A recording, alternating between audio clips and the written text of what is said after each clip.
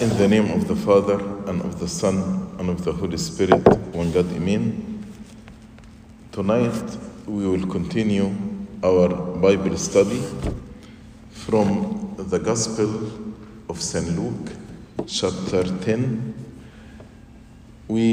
God willing, we will finish half of the chapter today, and next week we'll finish the whole chapter. The Lord actually sent two groups of the disciples. The first group, when he sent the 12. And in this first mission of the 12, he sent them only to the Jewish people. But the second time, when he sent the 70 or 72, he sent them to the Gentiles. So our Lord Jesus Christ sent disciples to the Jews as well as to the Gentiles. And he asked for the fellowship and the unity together without any discrimination. For this reason, after the return of the 70, and after they told him about the success of their ministry, the Lord Jesus Christ rejoiced in the Spirit, as we read in verse 21. He rejoiced for the sake of the meek. The Gentiles were considered at a lower level than the Jews. So God was happy that the Gentiles, being blessed with the grace of knowledge, whatever their race may be, they accepted the knowledge of the kingdom of God. Also in the same chapter, he presented to us the parable of the Good Samaritan. And Samaritan considered part of the Gentile world. They were a mix between Gentiles and Jews, with the intention to declare the concept of brotherhood to the entire humanity. All of us, whether we are Jews or Gentiles, all of us who are brothers and sisters, and this for the whole world, because all of us are children and descendants of Adam and Eve, but for the believers in particular, because all of us are members in the same body, the body of Christ. Also, we notice in chapter 10, there is a series of contrasts. For example, in verse 3, the Lord told them, I will send you as lambs among wolves. In verse 21 to 24, those who see and hear, and those who do not see and hear, those who belong to Christ and those who belong to the world. In verse 21, the childlike and the wise. In verse 29 to 37, the parable of the Good Samaritan, the Samaritan and the Jew. From verse 38 to 42, Mary and Martha, the worldly service contrasted with spiritual service. So the outline of the chapter, from verse 1 to 12, the 70 sent out. From 13 to 16, woe to the non-repentant cities. From 17 to 20, the 70 return with joy. Most probably will end here. Then from 21 to 24, Jesus rejoices in the Spirit. 25 to 37, the parable of the Good Samaritan. And from 38 to 42, Mary and Martha worship and serve. So let's start from verse 1.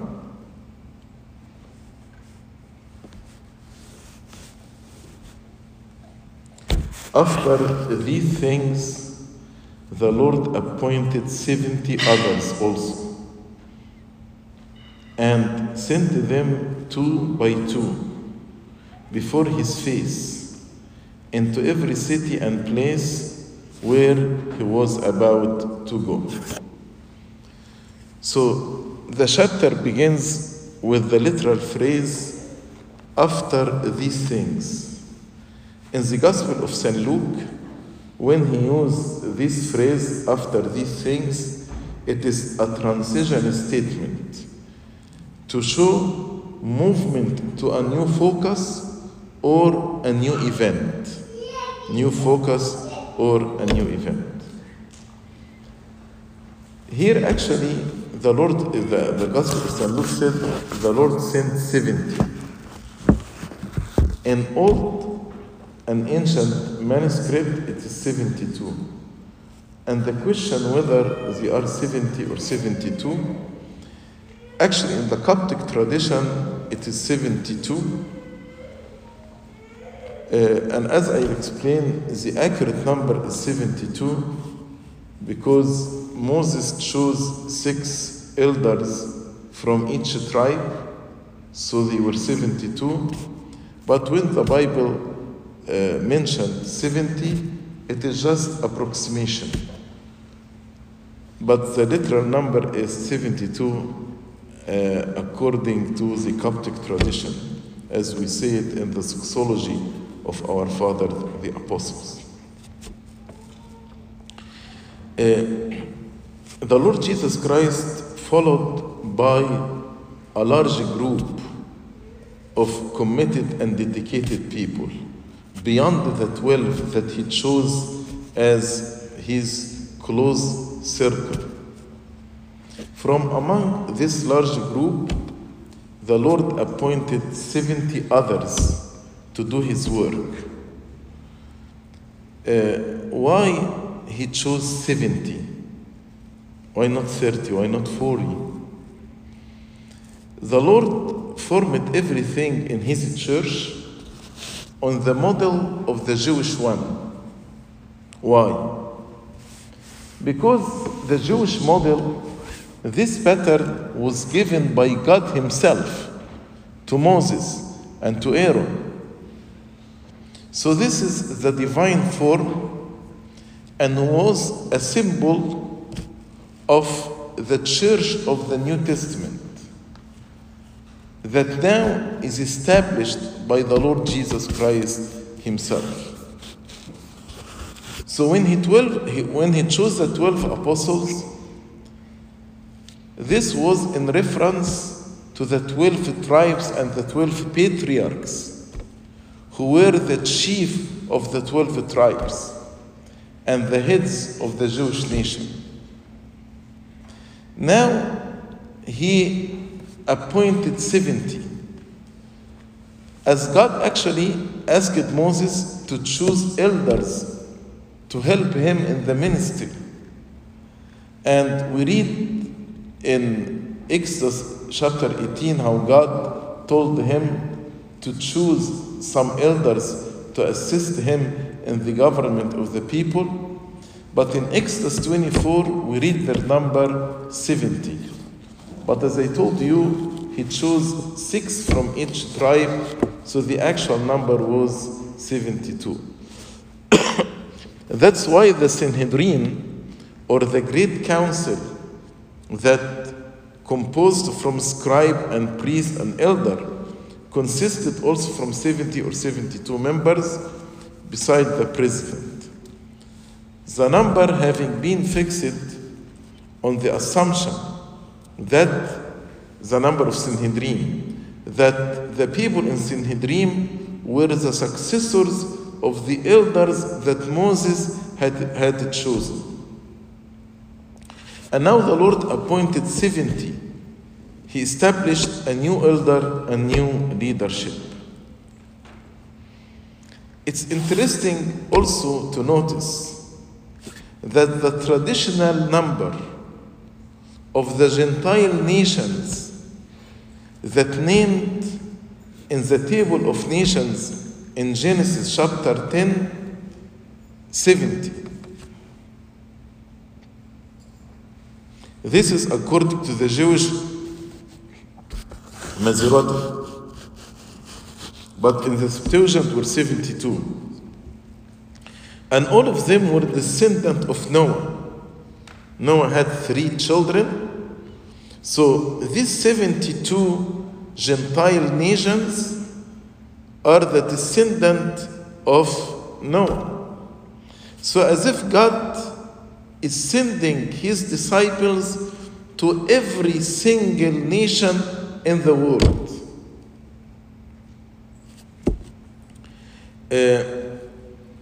And the theological importance of this, it stresses the unity of the human family. As I said, all of us are the children of Noah. All of us are the children of Adam. But in the church of God, the believers, not only brothers because they are children of Noah and children of Adam, but also because we are the members in the same body, the body of Christ. This unity will become theologically important again in the New Covenant, when the Word of God is preached to the Gentile, when all men and women of all nations are called into the united family of Christ and His church. When all of us become members in the same body. That's why you read in the book of Revelation, from all tribes, from all nations, from every tongue.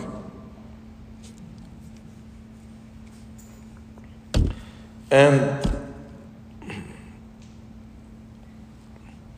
as we read in Acts chapter 1, how 112 disciples gathered in the upper room in prayer after the ascension and just before the Pentecost, the descent of the Holy Spirit. And we read how on the day of Pentecost, Jews came from across the Roman world, and the gospel was preached in many languages, many dialects of the Gentile nations in which they lived, as we read in Acts chapter 2, verse 5 and verse 6. Then the Lord sent them 2 by 2. Why? Number 1, because in the mouth of 2 witnesses, everything might be established. So when 2 of them go and preach the kingdom, people, this will give them more credibility. They will believe them. Also, going 2 by 2, they will support each other and comfort each other in their difficult labor. He sent them before his face to prepare the people by their ministry to receive the Lord Jesus Christ. As John the Baptist, who is called the forerunner of Christ, went before Christ to prepare the ministry, in the same way, these 70 prepared the way for him in the cities that he is about to visit. Verse 2, then he said to them, the harvest truly is great, but the laborers are few. Therefore, pray the Lord of the harvest to send out laborers into his harvest.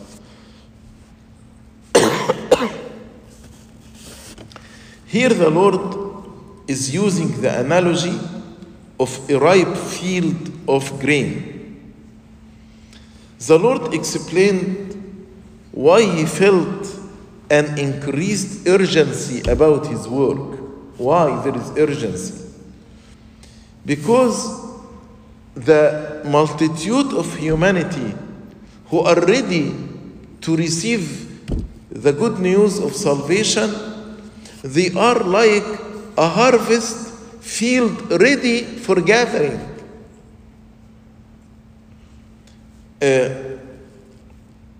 So there is a great human need to receive the good news of salvation, and also this is an opportunity, since the hearts of the people are ready. Let us go preach them the good news of salvation and capture them to the kingdom of God. This analogy, the harvest and the laborers, was not the only time the Lord Jesus Christ said this. He mentioned several times. For example, in Matthew chapter 9, verse 37 and 38, before the commission of the 12. So perhaps the analogy of the harvest and the laborers, like a proverb used by the Lord Jesus Christ frequently. And he told them, the harvest is plenty, but the concern here that the laborers are few. This means not only that there must be more workers, but also those who are engaged in the work of ministry must have appropriate focus on their work. So those who are in ministry, since they are few, they need to be focused and concerned about the ministry. Because when there is a lot of work and few workers, one must be busy about the work. So the analogy, there is harvest that needs laborers. So the good of a harvest will go to waste if there are no laborers to take advantage of the plenty. And actually, in the gathering of grain or fruit, there is only certain amount of time to collect the harvest of the mature crop. And if you don't collect during this time of gathering, it will be waste. As if the Lord is warning us that there are opportunities to meet the need of humans to hear the word of God and to bring them into His kingdom. If we don't take advantage of these opportunities, the harvest will be wasted because of the shortage of the laborers or the distraction of the laborers in the ministry. And the commandment that the Lord gave us here is to pray to the Lord of the harvest to send more and more laborers. So, here is the importance of prayer. Because choosing a laborer is not an easy thing. We can choose laborers to serve in the field of the Lord. But actually, if they are not the right laborers, they will be liability.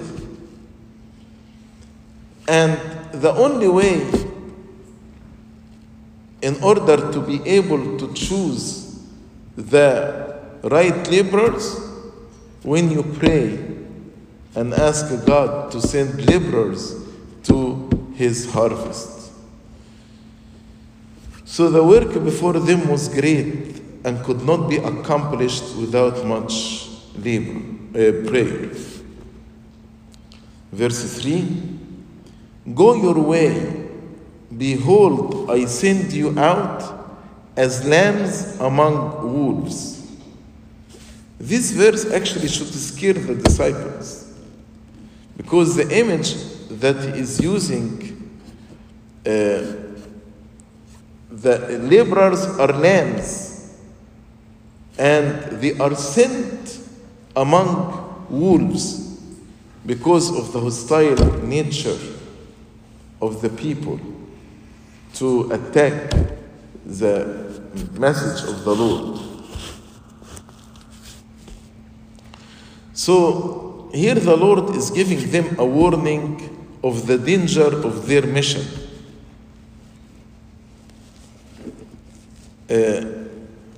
So how the Lord is commanding the apostles, who are innocent people, as sheep, to seek company of wolves and go to them by their own will. Actually, if I know there are a group of wolves, I should avoid them. But the Lord told them, I send you out as lambs among wolves. St. Cyril of Alexandria answering this question by saying, for they all have me as the shepherd. These sheep, the laborers, have me, Christ, as their shepherd. I will be with you, with the laborers, help you, and deliver you from all evil. I will tame the savage beasts. I will change wolves into sheep, and I will make the persecutors become the helpers of the persecuted. And we can see this very clear in the story of St. Paul. He was a wolf during the time of the martyrdom of St. Stephen. But God actually changed the heart of St. Paul, and he became a sheep. After he persecuted the church, he became persecuted for the church of God. And also he became a helper of those who are persecuted. So Jesus told them first to pray, second to go, third he will tell them how to go. Verse 4, how to go. Carry neither money bag, knapsack, or sandals, and greet no one along the road. So he gave them a specific instruction to display a particular attitude for their work in representing the Lord Jesus Christ and his message. This instruction on what to take on their missionary journey and how to conduct themselves in the towns they visit. And this instruction very, very similar to the instruction that were given to the 12, as we read in Luke chapter 9, which means the same instruction should be also valid for us who are working in the field of the Lord, because they are the same instruction given for the 12 and for the 70. When he told them, carry no money bags or knapsacks, meaning what? Rely completely on God to meet your needs. Try to rely completely on God. When Peter actually and John entered the temple, and a paralyzed person met them at the door, and he was beggar, asking for money. Peter did not carry money, as the Lord told them. So he told him, silver and gold I don't have. The Lord instructed us, don't carry money. But what I have, I will give you. I have the name of Jesus. In the name of Jesus Christ, rise up and walk. When we start to rely on money and silver and gold, now we cannot say like Peter, rise up and walk. That's why the Lord instructed the church and the laborers in the church to rely completely on Him. Scholar Origen think that taking off shoes, no sandals. Shoes refers to the dead leather of which shoes and drums are made of. Thus, we should not ask for dead issues, because the shoes are made from dead skin. So don't carry and don't ask, don't seek dead issues. And also, the dead skin is used for drums. So don't be concerned about the outer appearance, as the drum gives noise but no work. So don't be like drum. Give noise but no actual work. If Mark, when he went to Egypt, had another spare pair of sandals, so when his sandal was torn, he would replace it with the spare pair that he had. But he listened to the commandment of God. So he didn't have another pair of shoes or sandals. That's why he went to Enyanos to repair his shoes. And Enyanos actually became the first one who believed in Christ. And he became the first patriarch after Mark. And his house became the first church in Alexandria. So, if Mark had another pair of shoes, he wouldn't meet Enyanos. But just listening to the word of God made actually this an opportunity to capture the heart of Enyanos, who became, as I told you, the first patriarch, and his house became the first church.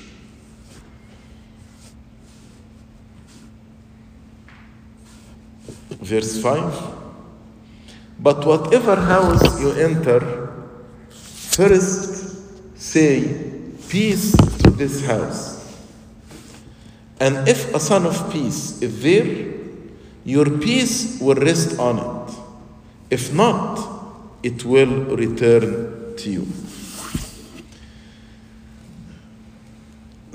Here, when the Lord told them, greet no one along the road, it's a probably warning not to be distracted, but remain focused on the mission.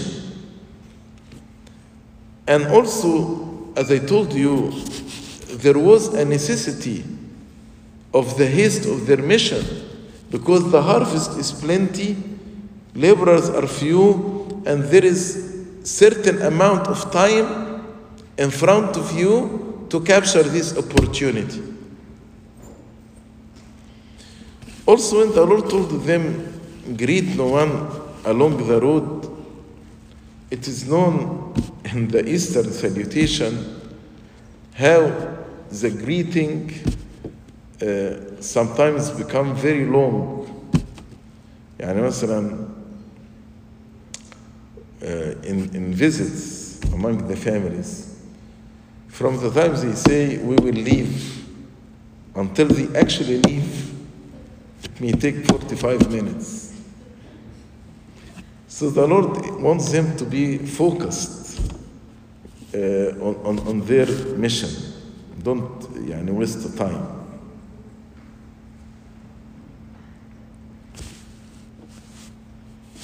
Verse 7, and remain in the same house, eating and drinking such things as they give. So don't move from place to place, but whatever they give you, accept it. Don't complain. Don't say, I like this, I don't like this. eating and drinking such things as they give. For the laborers is worthy of his wages. Do not go from house to house. The custom of the time meant that they would stay in the home of hospitable people. And they were instructed to bring a blessing of peace. Say to them, peace be with you, to each house. The greeting of the disciples carried a blessing that announced the peace of fellowship with God. And if they accept the gospel of Christ, this will bring to the entire family his peace, which surpasses all understanding. And by receiving the messengers of God as if they are receiving Christ himself. If there is a son of peace in this house, a truly godly man who is worthy of such a blessing, then the peace of God will rest upon him. But what if their message is rejected? The blessing will return to them to bestow on another receptive heart. And again he told them, remain in the same house where the Son of Peace are, where the peace rests, into which you are invited and kindly received. Why he told them remain in the same house? To avoid the problem of jealousy, so people will not be competing with each other to give them hospitality. And also to trust that God will provide for them through the generosity of this house. And to thankfully receive whatever was offered to them without begging from house to house. Meaning, I don't like this house, so maybe I will go to another house. Maybe I like what I find there. No, stay in this house. And whatever they offer to you, be content with it. Be thankful, grateful, and thankful. So he instructed them to be content with whatever their host should set before them. As if they don't care about what's given to them.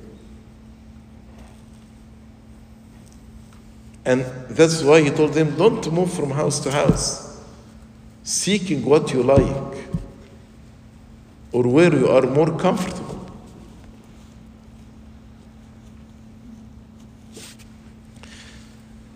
Also, when he told them, the laborers is worthy of his wage, as if he told them, don't regard the support given to you as a charity, but as proper payment for their work on behalf of God's kingdom.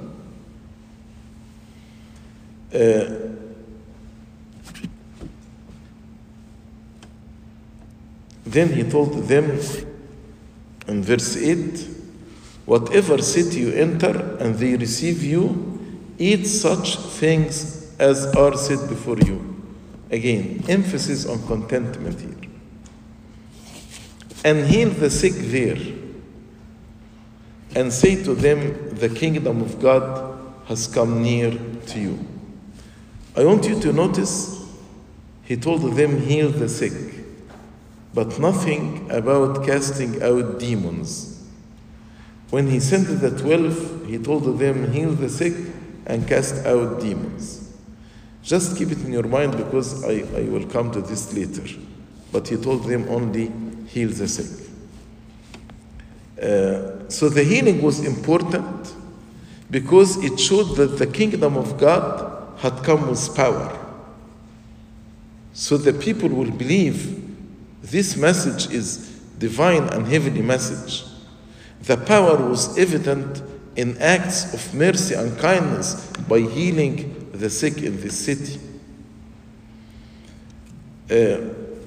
But while they are healing the sick, they preach the kingdom, that the kingdom of God is at hand. So the responsibility of the missionaries to heal the sick and to announce that the kingdom is at their doors.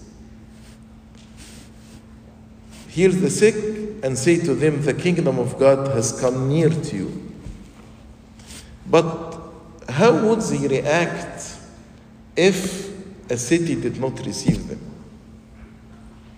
But whatever city you enter and they do not receive you, go out into its streets publicly and say, the very dust of your city, which clings to us, we wipe off against you. Nevertheless, know this, that the kingdom of God has come near to you, but you rejected it. So the Lord here directs how to behave toward other cities they should come to and be rejected. The mission should be public and not private. Go to the streets. And to say publicly to any city that rejected the ministry of the 70, to say them, since you rejected the ministry of Jesus, then you are unclean. Because Jesus came to cleanse us, to purify us, to forgive our sins. Then you are spiritually unclean. And there was a tradition before even the Lord Jesus Christ. When a Jewish man walks into a city of the Gentiles, because the Gentiles were idol worshippers, then after he leaves the city, has to shake off the dust from his shoes, because he doesn't want to carry with him any uncleanness from this city. So shaking the dust of the town, of their feet, as if these people, since they rejected the message of Christ, they are unclean spiritually. And it was the practice to shake the dust of the Gentile lands off one's feet before crossing over into the holy land of God. But it was important that those cities knew the price of rejecting Christ and the kingdom. Verse 12, but I say to you that it will be more tolerable in that day for Sodom than for that city, the city that rejected the ministry and the mission of the 70. So they shake off the dust, but they announce that the kingdom of God has come near to you in the streets. And since these cities heard about the power of God in the closed cities, how they healed the sick there, so they have no reason to reject the 70.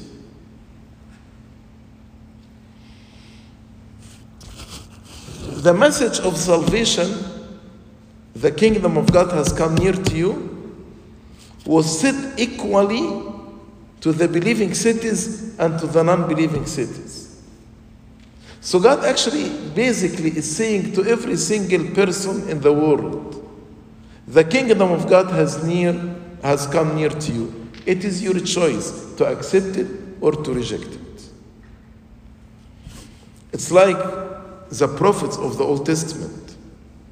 They uttered their proclamation, whether people would hear it or reject it. Then in verse 12, the Lord declares a warning for those cities that reject the message of Christ. He told them, Sodom that was burned with fire, Sodom is a town located in the plain near the Dead Sea and was destroyed by fire as act of God's divine judgment in the Old Testament.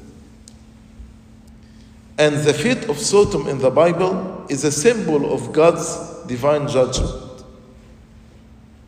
So the Lord told them the judgment of this city who rejected the kingdom of God and the work of our Lord Jesus Christ of salvation will be worse than the judgment of Sodom. Why? Because the people during the time of Christ, they witnessed a greater work of God than what Sodom witnessed. Yet they rejected him. So the more we hear the truth of God, the more we see his work, the more we are accountable for. Maybe somebody would say, then I don't want to hear the truth of God or to see his work. No, this is another form of rejection. Then the Lord, from verse 13 to 16, he announced woes to the non-repentant cities. He mentioned 3 cities. The first city, Chorazin. Woe to you, Chorazin. Second city, woe to you, Bethsaida. For if the mighty works which were done in you had been done in Tyre and Sidon, they would have repented long ago, sitting in sackcloth and ashes. But it will be more tolerable for Tyre and Sidon, Gentile city, non-believers at the judgment than for you. The third city, so Chorazin, Bethsaida, and now Capernaum, a new Capernaum, who are exalted to heaven, will be brought down to Hades. So, Chorazin, the scholars could not identify where this city is located accurately. But it was probably a town near Capernaum where the ministry of the Lord Jesus Christ was headquartered. So the city of Chorazin surely heard his teaching and witnessed many of his miracles.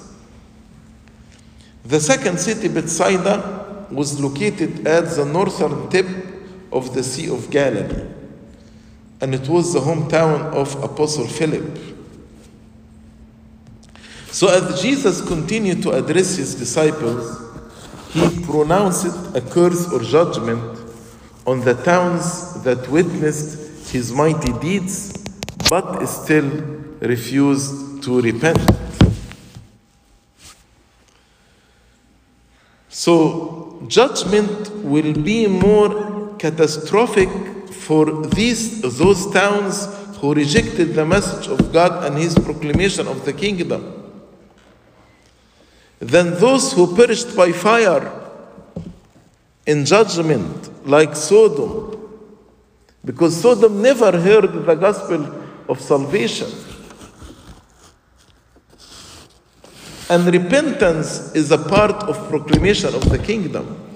Both John the Baptist and Jesus Christ, in their ministry, they proclaimed, repent, for the kingdom of God is at hand. So if the kingdom of God has come near to you, your reaction is to repent.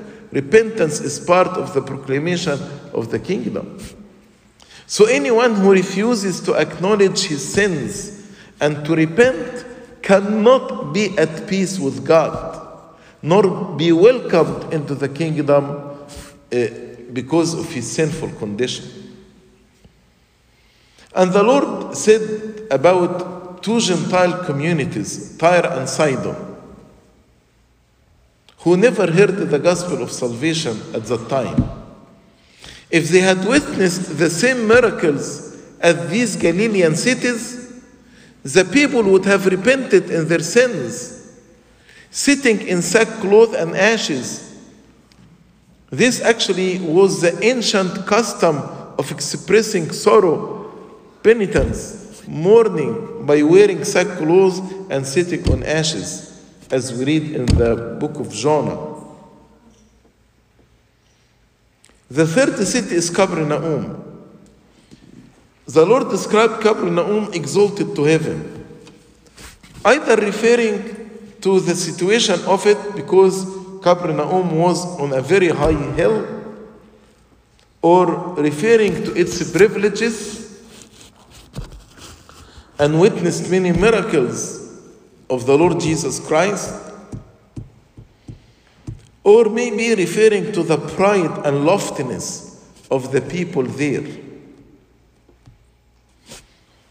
Capernaum was a famous port situated by the Sea of Tiberias. Eusebius, the Jewish historian, said about Capernaum was in an excellent temperament of air. The air, was beautiful there, the weather, and watered with a most choice fountain called by the same name, Capernaum.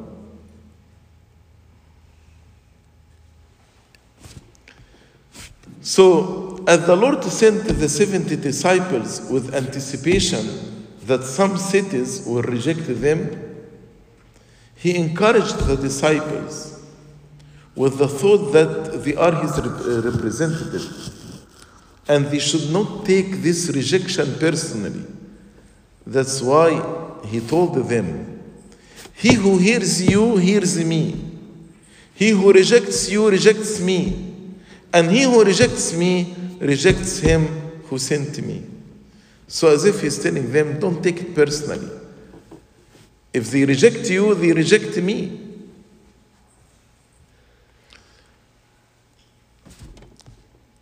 But what does it mean when the Lord said it would be more tolerable for some cities in the day of judgment than for others?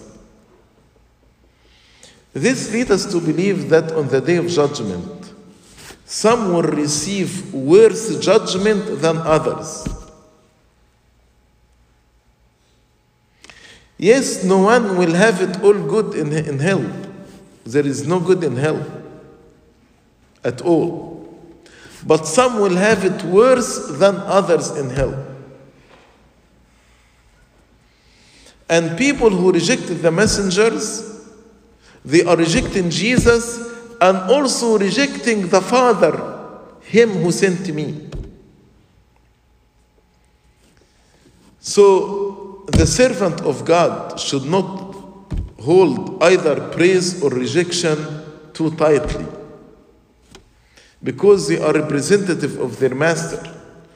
So the success or the rejection is actually due to him, not to them. So their greatest concern should not be with the success or rejection, but how to properly represent their master. How to keep this attitude that he explained, how to behave, how I properly represent my master, the Lord Jesus Christ. Verse 17, then the 70 returned with joy, saying, Lord, even the demons are subject to us in your name. I told you that the Lord told them, heal the sick. He did not mention anything about demons. That's why they were surprised that even the demons are subject to us in your name. So these disciples, after they received the orders and instructions from the Lord, they went as he directed them. And when they finished their mission, they returned again to the Lord and gave a report about their journey and the success of their ministry. And it is obvious from the immediate sequence that they returned immediately. So this mission happened within narrow limit of space and time. So they visited small cities or few cities, and also in a short time.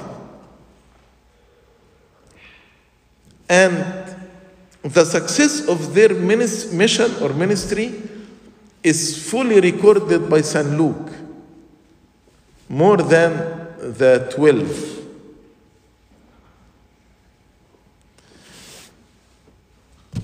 And as the disciples of Christ or the servant of the Lord carry their cross, but also they enjoy wonderful blessing of the service. So as they're suffering for the servant, there is also joy for the servant.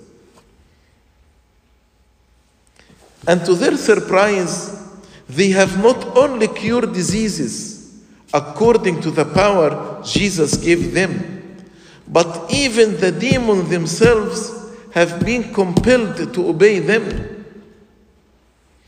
So the tone in which the disciples spoke is that of a joyful surprise. They did not expect such great and immediate results. They thought that the power to cast out demons had kept to the Lord himself and to the 12 only, not for them. But they found that they also had the power to cast out demons, because the Lord gave them power to heal diseases, but he said nothing about casting out demons. But they knew that this power, because of him, that's why they said, even the demons are subject to us in your name. They did not take credit to themselves. They knew it is the power and authority of Jesus. Then the Lord replied to this, verse 18, and he said to them, I saw Satan fall like lightning from heaven. And this is the first time St. Luke used the word Satan. Satan is short of Satanael. Satan, Satana means opponent, il God. So Satanael means the opponent of God. And from Satan, the word in Arabic, shaitan, Satan, the same word. Previously in the Gospel of St. Luke, the reference to Satan was the devil. This is the first time used the word Satan. Satan's mission, since he succeeded in bringing sin into the world, is to challenge the faithfulness of the servant of God and to lead men to sin. Also, he stands in heaven as accuser to us, as we read in the book of Revelation, as well as in Romans chapter 8. But when the servant of the Lord succeeds in spreading the gospel of salvation, then the power of Satan and his ability to stand in the heavenly court to accuse, there is no accusation because people now believe in Christ. So that's why, as if he fell from heaven, that's why the Lord told them, I saw Satan falling down from heaven as lightning. Their triumph over the demons was the beginning and like the earnest money, the down payment of the final conquest over Satan. Every time the kingdom of Jesus is presented in truth and power and spread, it's like another judgment upon Satan and all his followers, another defeat upon Satan. Then the Lord, verse 19, who told them, behold, I give you the authority to trample on serpents and scorpions, and over all the power of the enemy, and nothing shall by any means hurt you. What a very comforting message to the servant of God. Nothing shall by any means hurt you. So, trample on serpent and scorpion can be literally understood. Serpent, scorpions, as we read in Mark chapter 16, verse 18, and what happened to St. Paul when a serpent was caught in his hand. Or figuratively, serpent and scorpion are the devil and his principality and power and all his agents. Because of their craft and cunning, they are serpent and scorpion.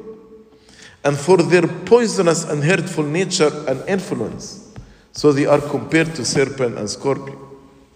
So God gave him promise of preservation from all danger. So, however, despite their powers over material and spiritual world, God gave them this authority, but their power over demons should not be the real cause of their rejoicing. They returned happy. Even the demons are subject to us in your name. That's why in verse 20, and this will be the last verse in our Bible study tonight, nevertheless, do not rejoice in this, that the spirits are subject to you, but rather rejoice because your names are written in heaven. That is the reason of our joy. So over what blessing should they rejoice? They should rejoice because their names are written in God's book of life. So the Lord warned them to rejoice on what God had done for them, because their names written in heaven, more than what they had done for the kingdom of God, that the Spirit are subject to them. Again, told them, rejoice on what God had done for you. He wrote your names in the kingdom of God. More than what you had done for the kingdom of God, that you cast out demons. Yes, it is not wrong for them to rejoice in the success of their service. But the greater joy in this greater miracle, the promise of their own salvation, that is the greatest miracle. We who were condemned to death, now we have the promise of eternal life. Also, the joy over performing miracles and casting out demons was in danger of becoming self-important or fall in arrogance and pride. Some people, after God uses them in some way or another, and after successful service or display of spiritual power, become arrogant, impressed with all they had done for the kingdom of God. God wants us to always see what He had done for us, and what He had done for us is actually far greater than what we could ever done for the kingdom of God. There is no comparison. What He had done for us is much, much, much greater than what we may do for the kingdom of God. That's why it is good for us to be moderate in the joy over our talent, how God is using me, success of ministry, our gift. Or maybe better, as the Lord said, do not rejoice in this, and make our joy only that our names written in the book of life. This concludes our Bible study for tonight. Glory be to God forever and ever. Amen.